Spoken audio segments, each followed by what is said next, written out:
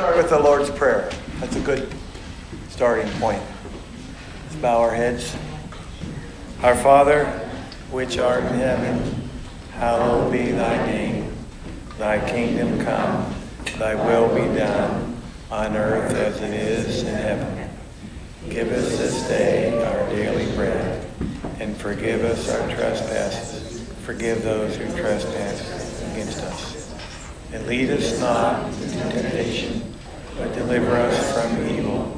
For thine is the kingdom, and the power, and the glory, forever and ever. Amen. Good. Make our way out.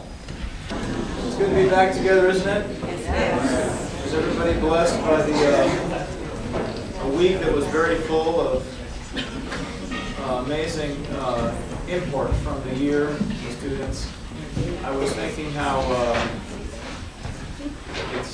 I hope we all consider. Been thinking about Paul since the musical, but there's so much opportunity coming out of the school year, coming into summer. It's such a great fun time, but the Lord, His purposes are always moving forward. There's no retirement or vacation with God. His purposes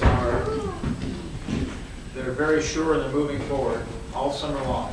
There's even on a busy Wednesday, had a busy day at the office, and I hope that we all take advantage of reaching in. It's so personal to reach in to get hope from the Lord. We're really blessed. I just was amazed again talking with some visitors this week. We're blessed by this atmosphere, by this place, and by the opportunity here. It may not always be this way, but boy, you want to take advantage of what we have.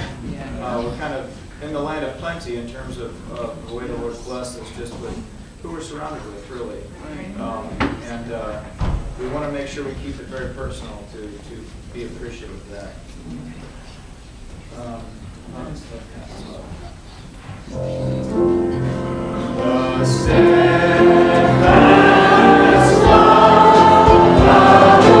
the Lord never ceases.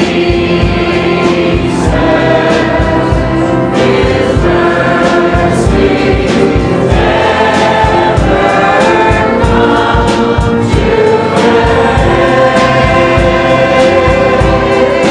They are new every morning.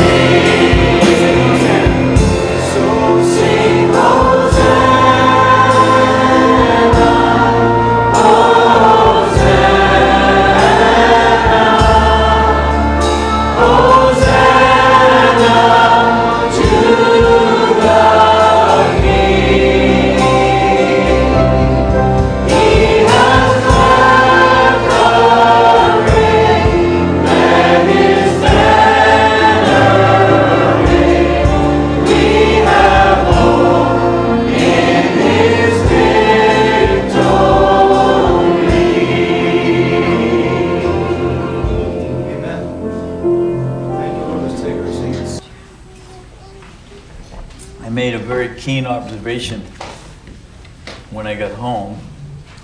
And that was that seemed to be a lot going on.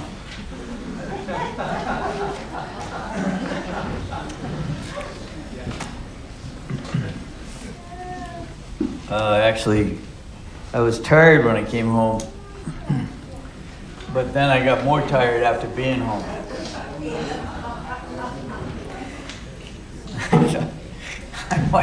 I watched the play, and I had nothing to do with it, and it made me tired, thinking about all the outstanding work, that went into it. It's unbelievable.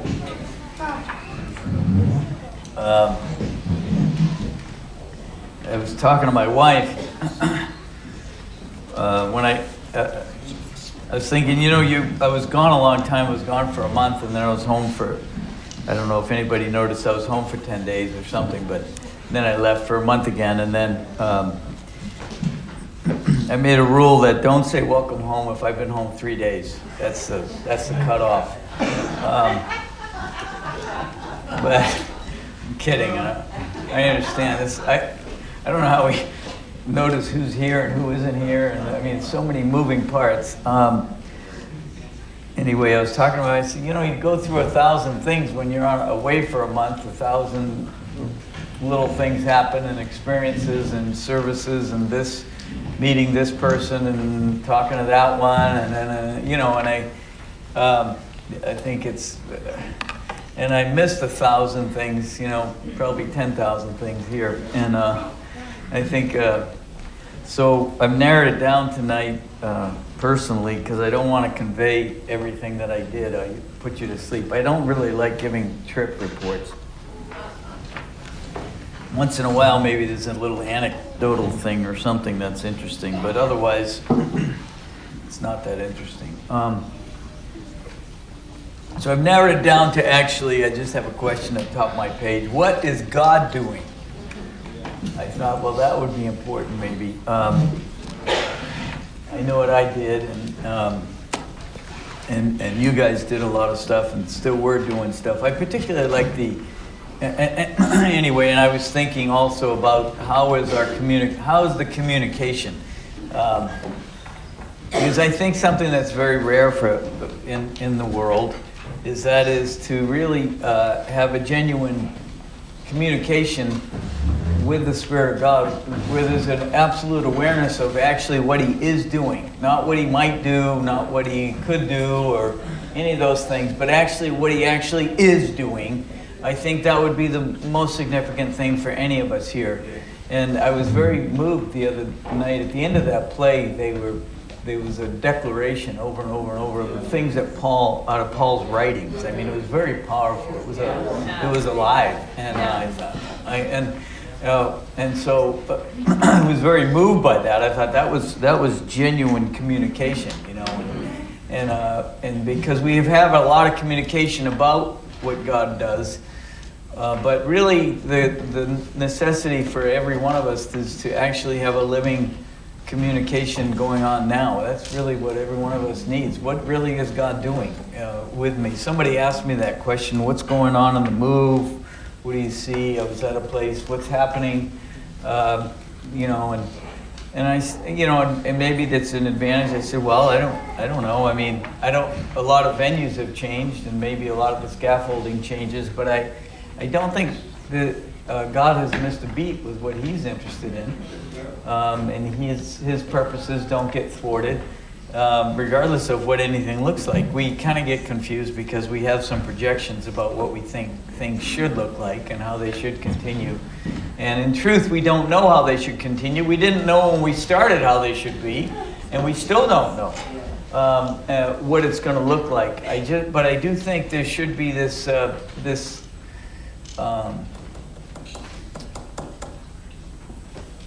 living connection with the Spirit of God, so that whatever goes on, what actually has meaning is that the life of God is at work in the hearts of His people. And I think for all of us,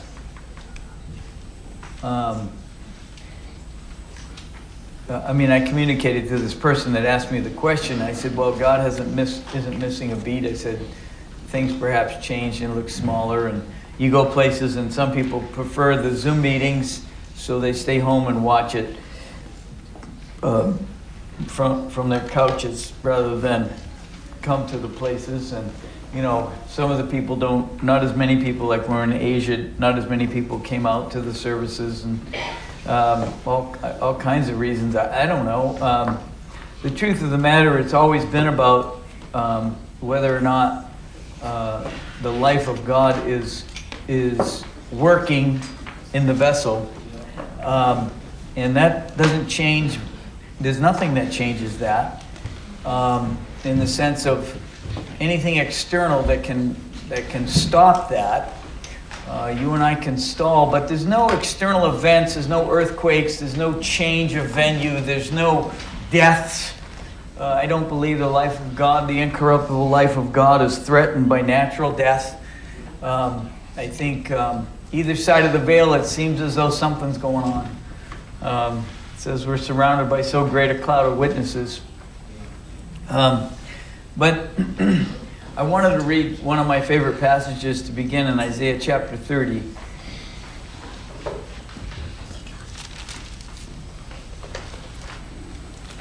Verse 15. Sometimes you read things in the Bible and you think maybe it was a one-time event, but some of these things you go through them and you go through them and you go through them, right? And so in verse 15 it says of Isaiah 30, "For thus says the Lord God, the Holy One of Israel, in returning and rest shall you be saved, in quietness and in confidence shall be your strength." And then there's a colon with further explanation. It says, "and you would not." And I think if you haven't gone through that more than once, then I think just you haven't noticed. But every single one of us has gone through that more than one time, I believe. That God brings us to the place where we see the difficulty of our soul yielding to His Spirit. And it says, "But you said no."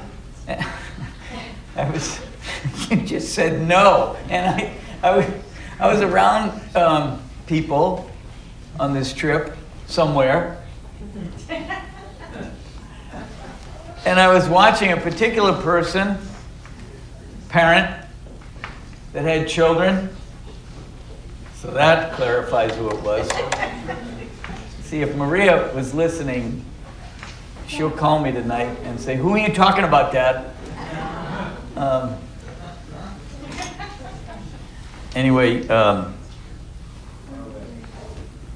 but this parent had a child that was, I don't know how old, 13, 12, 13, I don't know. But the parent would ask the child to do something, and the child would just say no, just like that. And I have to, I know, I was much more sophisticated with that. I didn't think that was the best way to handle that. I think if you could say yes and still figure out a way to get out of it, that would be smart. But this person and I heard it probably half a dozen times. I almost blew up one time because I just couldn't take it anymore.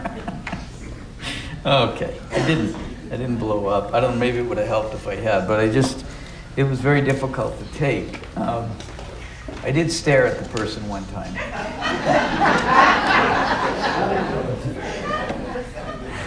There was one time that Ariana said, I don't know what they were doing, they were messing around, and she said, she goes in the room, "Mom, Dad looks like he wants to kill some of us."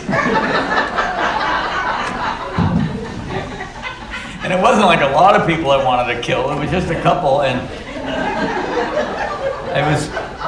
on numerous occasions, I was wishing I could bring that look back. What was that look exact? Practice in the mirror. That look is exactly that. My father had that look.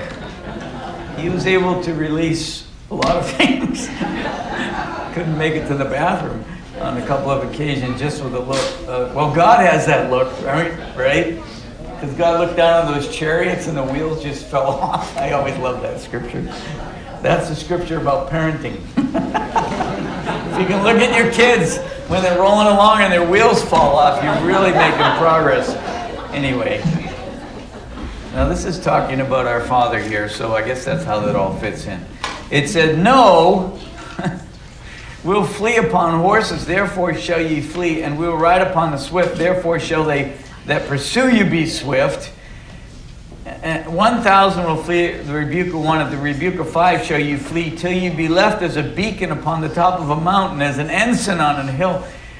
What is that about? That's saying that you can say no to God, but it's not going to work very good, you know. And I love the response of the Lord here. It says, because, and therefore, verse 18, the Lord will wait. And it's such a beautiful response. The Lord will wait that he might be gracious to you. And therefore will he be exalted that he may have mercy on you. And I've thought about that. Well, I'm going to keep reading because there's a further explanation here. For the Lord is a God of judgment. It means he's equitable in the way he looks at everything. The way he sees it is right, and we're the ones that are slow to come to it. Blessed are all those that wait for him. For the people shall dwell in Zion and Jerusalem, you shall weep no more. He will be very gracious unto thee at the voice of thy cry. Now that gives you a little indication of what's going on after you said no. Right? Because, well, it tells us first that you're going to be running as fast as you can, but it's not going to work.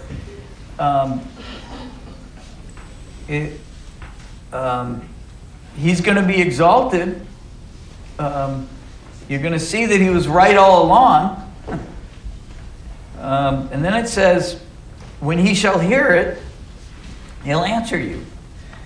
And though the Lord give you the bread of adversity and the water of affliction, yet shall not thy teachers be removed into a corner anymore, but thine eyes shall see thy teachers. And I thought, what a great picture this is of child raising.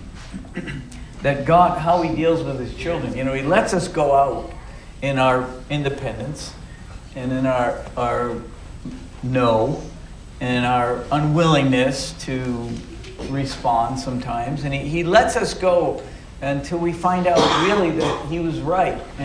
And really the best thing I could have done is yield. And Lord, here I am. I'm crying out to you because I didn't get it.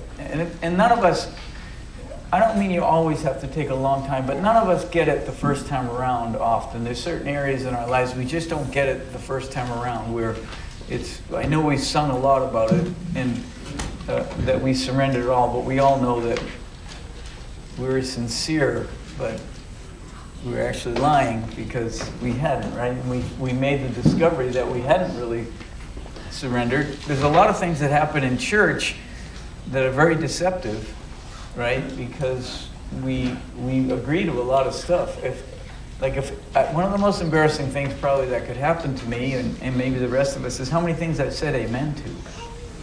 I think that is a little embarrassing. How many things I've actually agreed to, yes, and then walked away thinking I had it and find out that I didn't. And that's okay. God knows that. He's a good Father. The Lord will wait till you actually find out that, my goodness, he will be exalted. And, and he lets you go out there and you find yourself in affliction. You find yourself in adversity. You find yourself with a distraught soul. My wife told me today that in this world, men have for centuries and centuries and centuries tried the same things over and over to try to get a different result. And that really is a sign of craziness. And in the world now, you can see how crazy it is. It's gone so crazy that now things that are discussed are absurd. My heart goes out to people that are just have some sense of that, I'm sure God put it there, some sense of right and wrong, and to what they must just be, it's maddening. For us, at least, we understand the purpose of God stands and is going to come forth, and God is letting this run wild as long as he sees fit. My wife was trying to save a bird today, and because she was in the living room, and I saw her in the living room, and she's doing something with the shades and the curtains, and she's just, I thought that she finally gone over the edge, and there was a robin that was on a branch across from the window, and it would ram into the window and then sit on the ledge, and then it would go back to the branch and it would ram into the window, the same window, and she said he did it probably 8 times. And then, how many? I think 60 times. 60 times. Did it for an hour. Did it for an hour. Wow. It didn't die, because then she went downstairs and walked in the other room, the sewing/exercise room, and she heard this crash again into the window, and it was the same bird. This robin crashed into the window, and I thought, my goodness, what a picture of humanity that is. They keep trying the same thing over and over, and it's still not working, you know. And there may be a deeper meaning.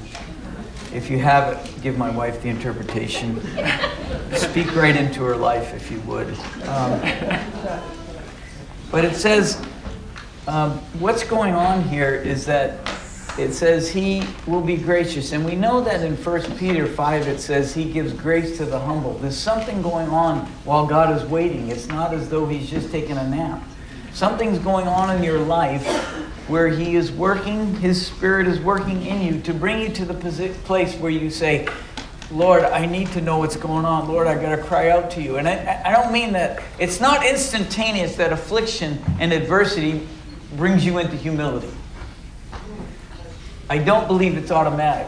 What I do believe is it brings you into a dialogue with the Spirit of God, and you discover that there is something greater and bigger than you, and you can't do anything about what's going on in life. You can't change it. You can't be the kind of person you should be. Or, I mean, isn't that what this place was all about? The great theological conclusion I've come to is that I came here to find out that I love myself more than everybody else. That's the great theological discovery I've made. I mean, I could write a book about life and community and well, let me tell you a funny story. I was being interpreted in Mexico, and I don't know why, but I went in the middle of the word for something. It was for something.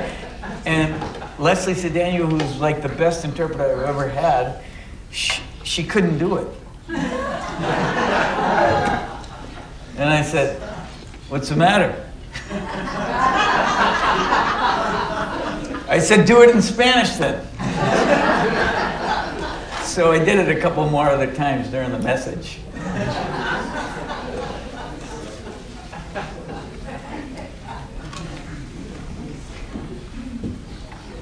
But God must get us into the condition where we have a dialogue with him, where we understand that, gee, what I'm doing isn't so great. Very important to find that out. And so what's going on is he's going to be gracious because we're going to come and humble ourselves in the process that he's got us in. We humble ourselves and say, Lord, I've made a mistake here, and can I get back with you? Or can this connection, can I wake up to a deeper connection with you? Because that is the most important thing that's going on. Am I in a living communication with the Spirit of God? Do I understand exactly what he's doing in me? I was struck with how much communication goes on here, even when I was away, because I got included in multitudinous emails. And sometimes I'd click on the email and there was already, 10 responses, right? And you have this ding, ding, ding, ding, like this. It's very discouraging. And you look at it and I would read. I only responded to one in particular because I was asked a direct question to me. So I answered it. But But I thought, man, so much communication going on, so much talking, so much planning, so much thought about and what we should do and not. And I thought, but I hope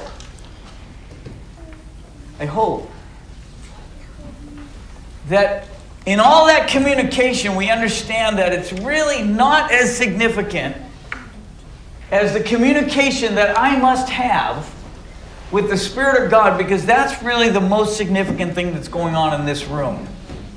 It's more important than all the other communications. And I know we need communications. I know we have so much activity and we need to talk about stuff, and I'm not against that. It's just that I hope the communication with the Spirit of God, what is He really doing here? And am I aware of that and awake to it? And I want to read about a little bit, a story about communication, because it's such a twist on the way we've looked at, it was to me. I don't know, maybe you already know it. You love that about preachers. They get up and they tell you something that's really incredible, but everybody else already knew it in the room. But it's a story of where Elijah is fed by the ravens, and then the brook dries up. And I always thought being fed by ravens was a little funny, but it wasn't a good time to be picky, I suppose, right? But then he gets in verse 8 of chapter 17 of 1 Kings. He says, the word of the Lord came unto Elijah. He says, arise, get thee to Zarephath, and dwell there. Behold, I have commanded a widow woman there to sustain you. And you know this story because he says, obviously he gets up and goes to Zarephath, what he was supposed to do. And he finds a woman there, it was a widow woman. She was gathering sticks, and he called her and said, fetch me, I pray thee, a little water. And as she was going to fetch it, he says, give me a morsel of bread. And you know the story. She said, I don't have a cake. As the Lord thy God lives, I have not a cake, but a handful of meal in a barrel, and a little oil in a cruse. And behold, I'm gathering 2 sticks, that I may go in and dress it for me and my son, that we may eat it and die. This doesn't, when God says he commanded a widow woman, we've had this thought that God makes these commands just like you and I have a conversation. He commands us to do something and then we go do it. But he says here that he commanded this widow woman to sustain Elijah. And it just seems like the one that doesn't know about it is the widow woman. Even though he said he commanded it. Actually, he says he commanded her to sustain him. And I just thought, well, the widow woman, perhaps, more than anything, it wasn't this magic dialogue. It's just she, when God sends something forth that he wants to have done, she got caught up in the stream of what God was doing. And I thought that perhaps she'd been brought into the condition where, because of widow woman, poverty, a child to take care of, all those circumstances, maybe this is my projection, maybe she had a dialogue with God. Maybe there was a dialogue going on with God. God, help me. Lord, can you help me, Lord? Can you direct my steps? Can you lead me, Lord? And she got in because she got into the stream of actually what God was doing. Even though perhaps she wasn't aware with her 5 senses exactly what God had said. Like we're going to hear, maybe she didn't hear an audible voice that a prophet is coming and you need to sustain him. But when the opportunity came, she got in on it because perhaps she was already in a dialogue with the Spirit of God, asking for help, looking unto the Lord for sustenance. And maybe it's more important just for the work of God to get us into the condition where we can be involved with actually what he's doing. As opposed to going and hearing from God so I can go do what he says. Because I don't think it works that way often. I get caught I look back over my life and I've been caught up in the stream of the direction that the Spirit of God was going. Right? Didn't you? No? When I came here, I was caught in the stream. I didn't know what I was getting into. But I was caught in the stream of where the Spirit of God was moving. And you look back over your life and you see the hand of God it's moving you along. And I think that's what happened with this woman. It was moving her along, and she was in that condition where she could be a part of actually what God was doing. That was significant, and she was used to sustain. She got in on quite a miracle where the oil didn't run out and the meal didn't run out. And then God even further. Her son dies, and Elijah brings him back to life through the power of God. So I think it's really significant, the things that happen in our lives. God is working to get us into the condition where we actually can be in communication with what He's doing. We're a part, actually.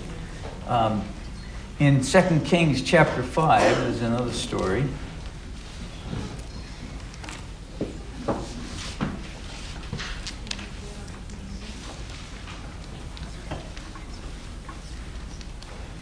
It's the story of Naaman.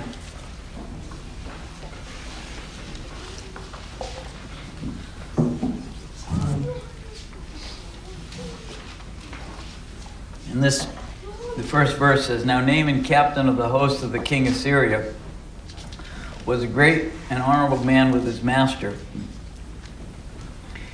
because by him, Naaman, the Lord had given deliverance unto Syria."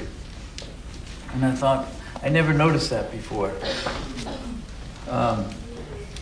That it was, Naaman was a great man and honorable with his master and a mighty man of valor. But it was, I mean, we all know this, I suppose, but I never noticed it in the Bible verse. It says that by him, the Lord had given deliverance. You see, it wasn't Naaman that gave deliverance. God used Naaman. It was by him, God. Do you realize that God is not cut out of anything that goes on in this earth? There's nothing that goes on that God is cut out of. I know, he's not I hate to say this, he's not a Republican. He's not a Democrat. Okay, never mind that. I don't want to upset any of you, but I'm just saying, he's the one that enabled Naaman to give deliverance. It was by him, through God. Okay? Which that kind of caught my attention. It says, he was also a mighty man in valor, but he was a leper. And I thought, what a story this is. What an interesting story that God used this guy to bring great victory. He was honored. He was a great man in Syria, his king, and all that. But he was a leper. And you know the story because I thought, when you look at celebrities in this world, and this is a bothersome thing to me, there are great athletes, and I admire people that do amazing things athletically, like to see what they do, to see how fast they run, or how high they jump. You know, James Baslika that used to live here, I think he almost jumps 40 inches vertical jump. That's like, I could try it, but that'd probably break my leg. I remember trying out for a basketball team, and those two of us that are about the same height. And the other kid had a vertical. He could grab the rim. He could grab the rim, the basketball rim. If I got a running start, I could touch the net.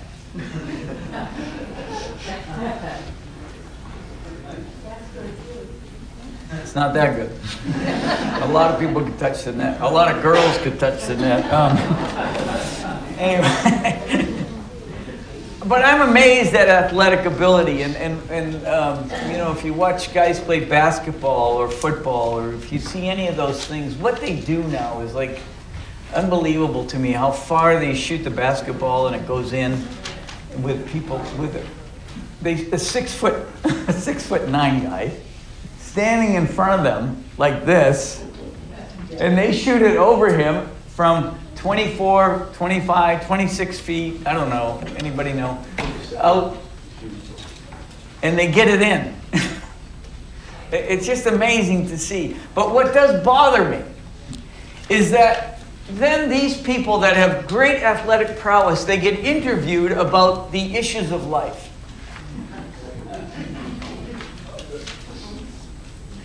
And I think you could write a Bible verse that so-and-so, famous athlete, was able to be the best scorer in the National Basketball Association by God. It's just that nobody brings that in. But if I think about it, the person that grew to be 6'9" or whatever they are, 10, or they're all giants now,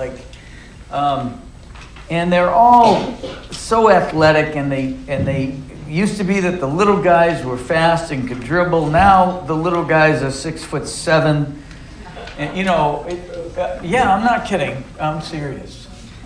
Tim. But they didn't do any. I'm sure they worked hard. I'm not against them. I'm just saying they didn't do anything to come out with that athletic ability and that size. Right? They didn't. But they get revered and they get worshipped and they get a gazillion dollars, which is ridiculous. It's ridiculous. And you think about that how absurd it is that we revere something that you didn't do anything for necessarily. We revere it and it means this. It doesn't mean anything. And in Naaman's case, he was revered as a captain because by him the Lord did something. And so you go, but he was a leper. And you find out as you go, and a leper is someone that has lost their ability to feel. And they can't feel heat changes. They can't feel pain sensation. They've lost their ability to feel. And that's exactly what has happened with all of creation. They've lost their ability to feel that the reason that they're on this earth was because they were created for something. And the reason that you and I are here, and the reason we've been called out, is because of God's intention. That's the central theme for us. That's why I say the communication, if it must be living, because that's really what is of the essence for our lives. God didn't create man so that he could exalt himself into a position of where he should be worshipped. And there's a wonderful illustration here with Naaman, because he goes with his, you know the story, the maid that works for him tells him about the prophet, and the prophet, and so he drives up to Elijah's house, right, with his chariot, and he's parked outside, and like everybody else, it seems as though he should have gone out there at this amazing captain. But the prophet knew that he wasn't amazing at all. As a matter of fact, all the great athletes in the world, if they weren't great athletes, nobody would ask them any questions. Right? If Naaman wasn't a great captain, he would have been ushered off to a leper colony or something, an outcast. Do you know what Naaman was without the help of God? A leper. And so, God, Elijah doesn't even go out. He sends a message. I think, what a great thing this is. He sends a message, and he says, go tell him to wash in the Jordan 7 times. And he is so offended. You know why? Because he thinks he did that. He thinks he did some big things. And he didn't know that the only way he did anything was because the Lord enabled him to do it.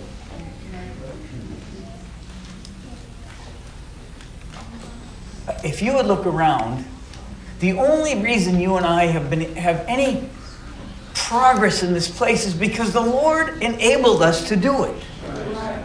We didn't do it. Oh, well, wait a minute. We work. Yes, we work. We have to do something. We know about work. But apart from the strength of God, apart from the influence of the Spirit of God, what are we left with? So, my point tonight would be, wouldn't that invoke humility on our parts? Wouldn't the thing to do then be to humble ourselves, even in the middle of the affliction and adversity, whatever goes on in our lives of difficulty? Wouldn't it be the thing to do to get into a dialogue with our Heavenly Father? Trust the Lord at all times. Pour out your heart before Him. Wouldn't that be an important thing, to humble ourselves and say, Lord, I need better communication with you.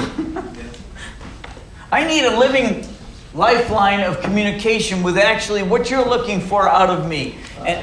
Rather than be a leper that goes through the day without feeling what's actually happening. So that what comes out of my mouth has no awareness of kind, if it's kind or if it's seasoned with grace, or my thought life even, that no one else maybe sees or hears. Wouldn't it be something that I would say, Lord, I need the influence of your Spirit again today, Lord. Because without you, Lord, I'm kind of a leper. I don't feel.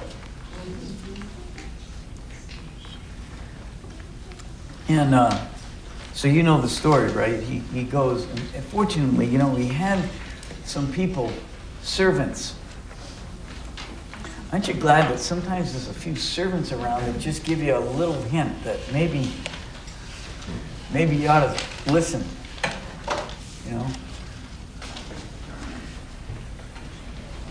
I remember clearly one time when my son, I don't know how old he was, I said, well, what do you think? He said, well, maybe you and Mom could be kinder to each other. So he had servants around him that said, Father, if he'd asked you something hard to do, wouldn't you have done it? So he got to the condition where he went and washed, and he got cleansed. God moved on him. God was waiting, and he was gracious. He was gracious, right?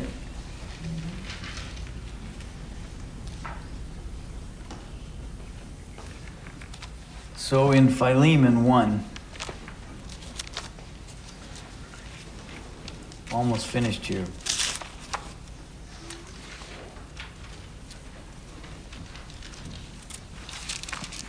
Philemon's a great book. Not just because it's only one chapter either.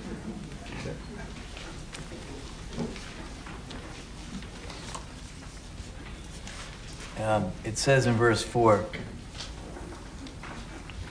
I thank my God, making mention of thee always in my prayers, hearing of thy love and faith, which you have toward the Lord Jesus and toward all saints, that the communication, the communion, the partnership of thy faith may become effectual by the acknowledging of every good thing which is in you in Christ Jesus. And that's always been an encouraging passage. But I thought, the subtext with Paul is, and maybe, I'm not sure you see it this way, but the subtext here is, the only goodness you have, Onesimus, is in Christ Jesus. And you might be traveling along here, and you have that slave, right?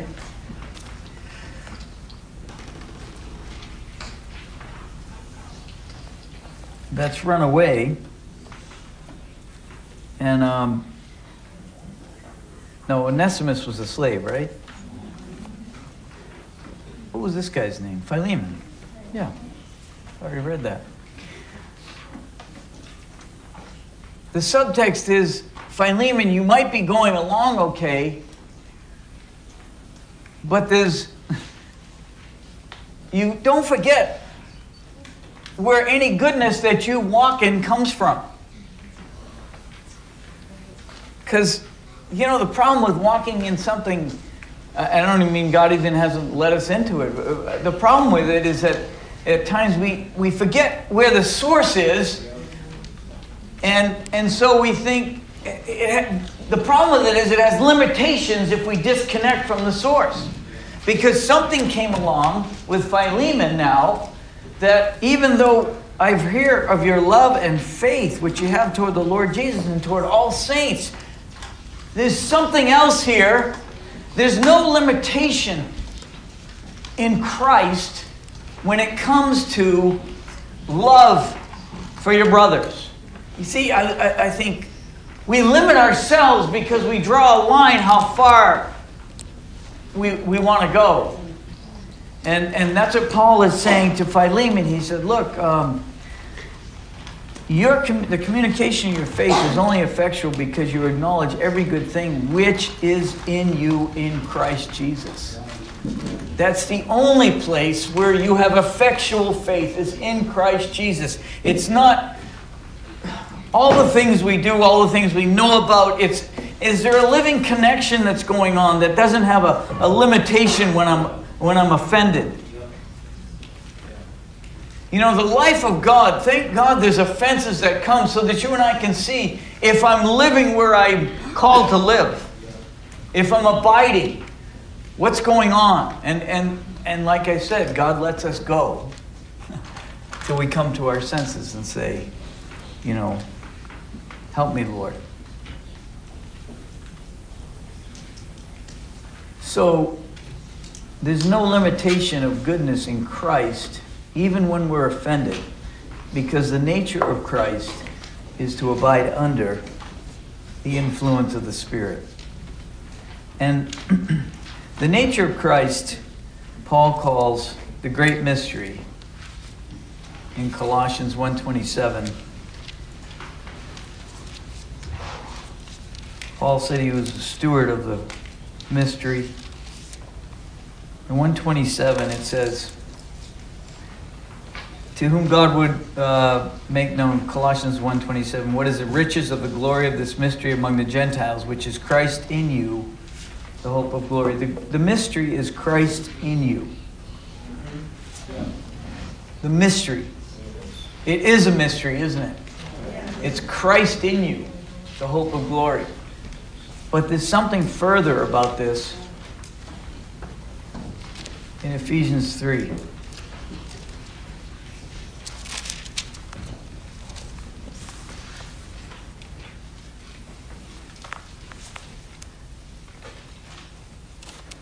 Verse 9, I think. Well, verse 8. Unto me, who am less than the least of all saints, is this grace given, that I should preach among the Gentiles the unsearchable riches of Christ. The unsearchable riches of Christ. And to make all men see what is the fellowship. It's the same word as communication in Philemon. What's the fellowship of the mystery, which from the beginning of the world has been hid in God, who created all things by Jesus Christ? Do you know what's of significance? Is God wants you to have fellowship of the mystery. It's not just knowing about the mystery that Christ is in you. He wants ongoing fellowship, ongoing communication, ongoing partnership, ongoing dialogue with the mystery. God help us. We'll walk through this place without feeling if we forget the only source of life is to abide in Christ under the influence of the same Spirit that Jesus Christ walked under while on this earth. That is what God is doing. Bringing us into a condition where we're in fellowship with the mystery of who He is.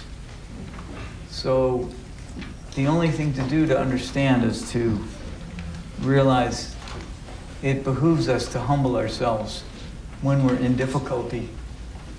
Have this dialogue. Pour out our hearts. Lord, can you help me again? Amen.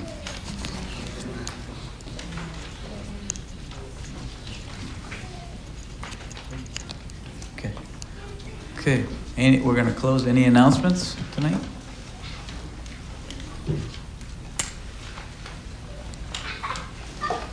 No announcements?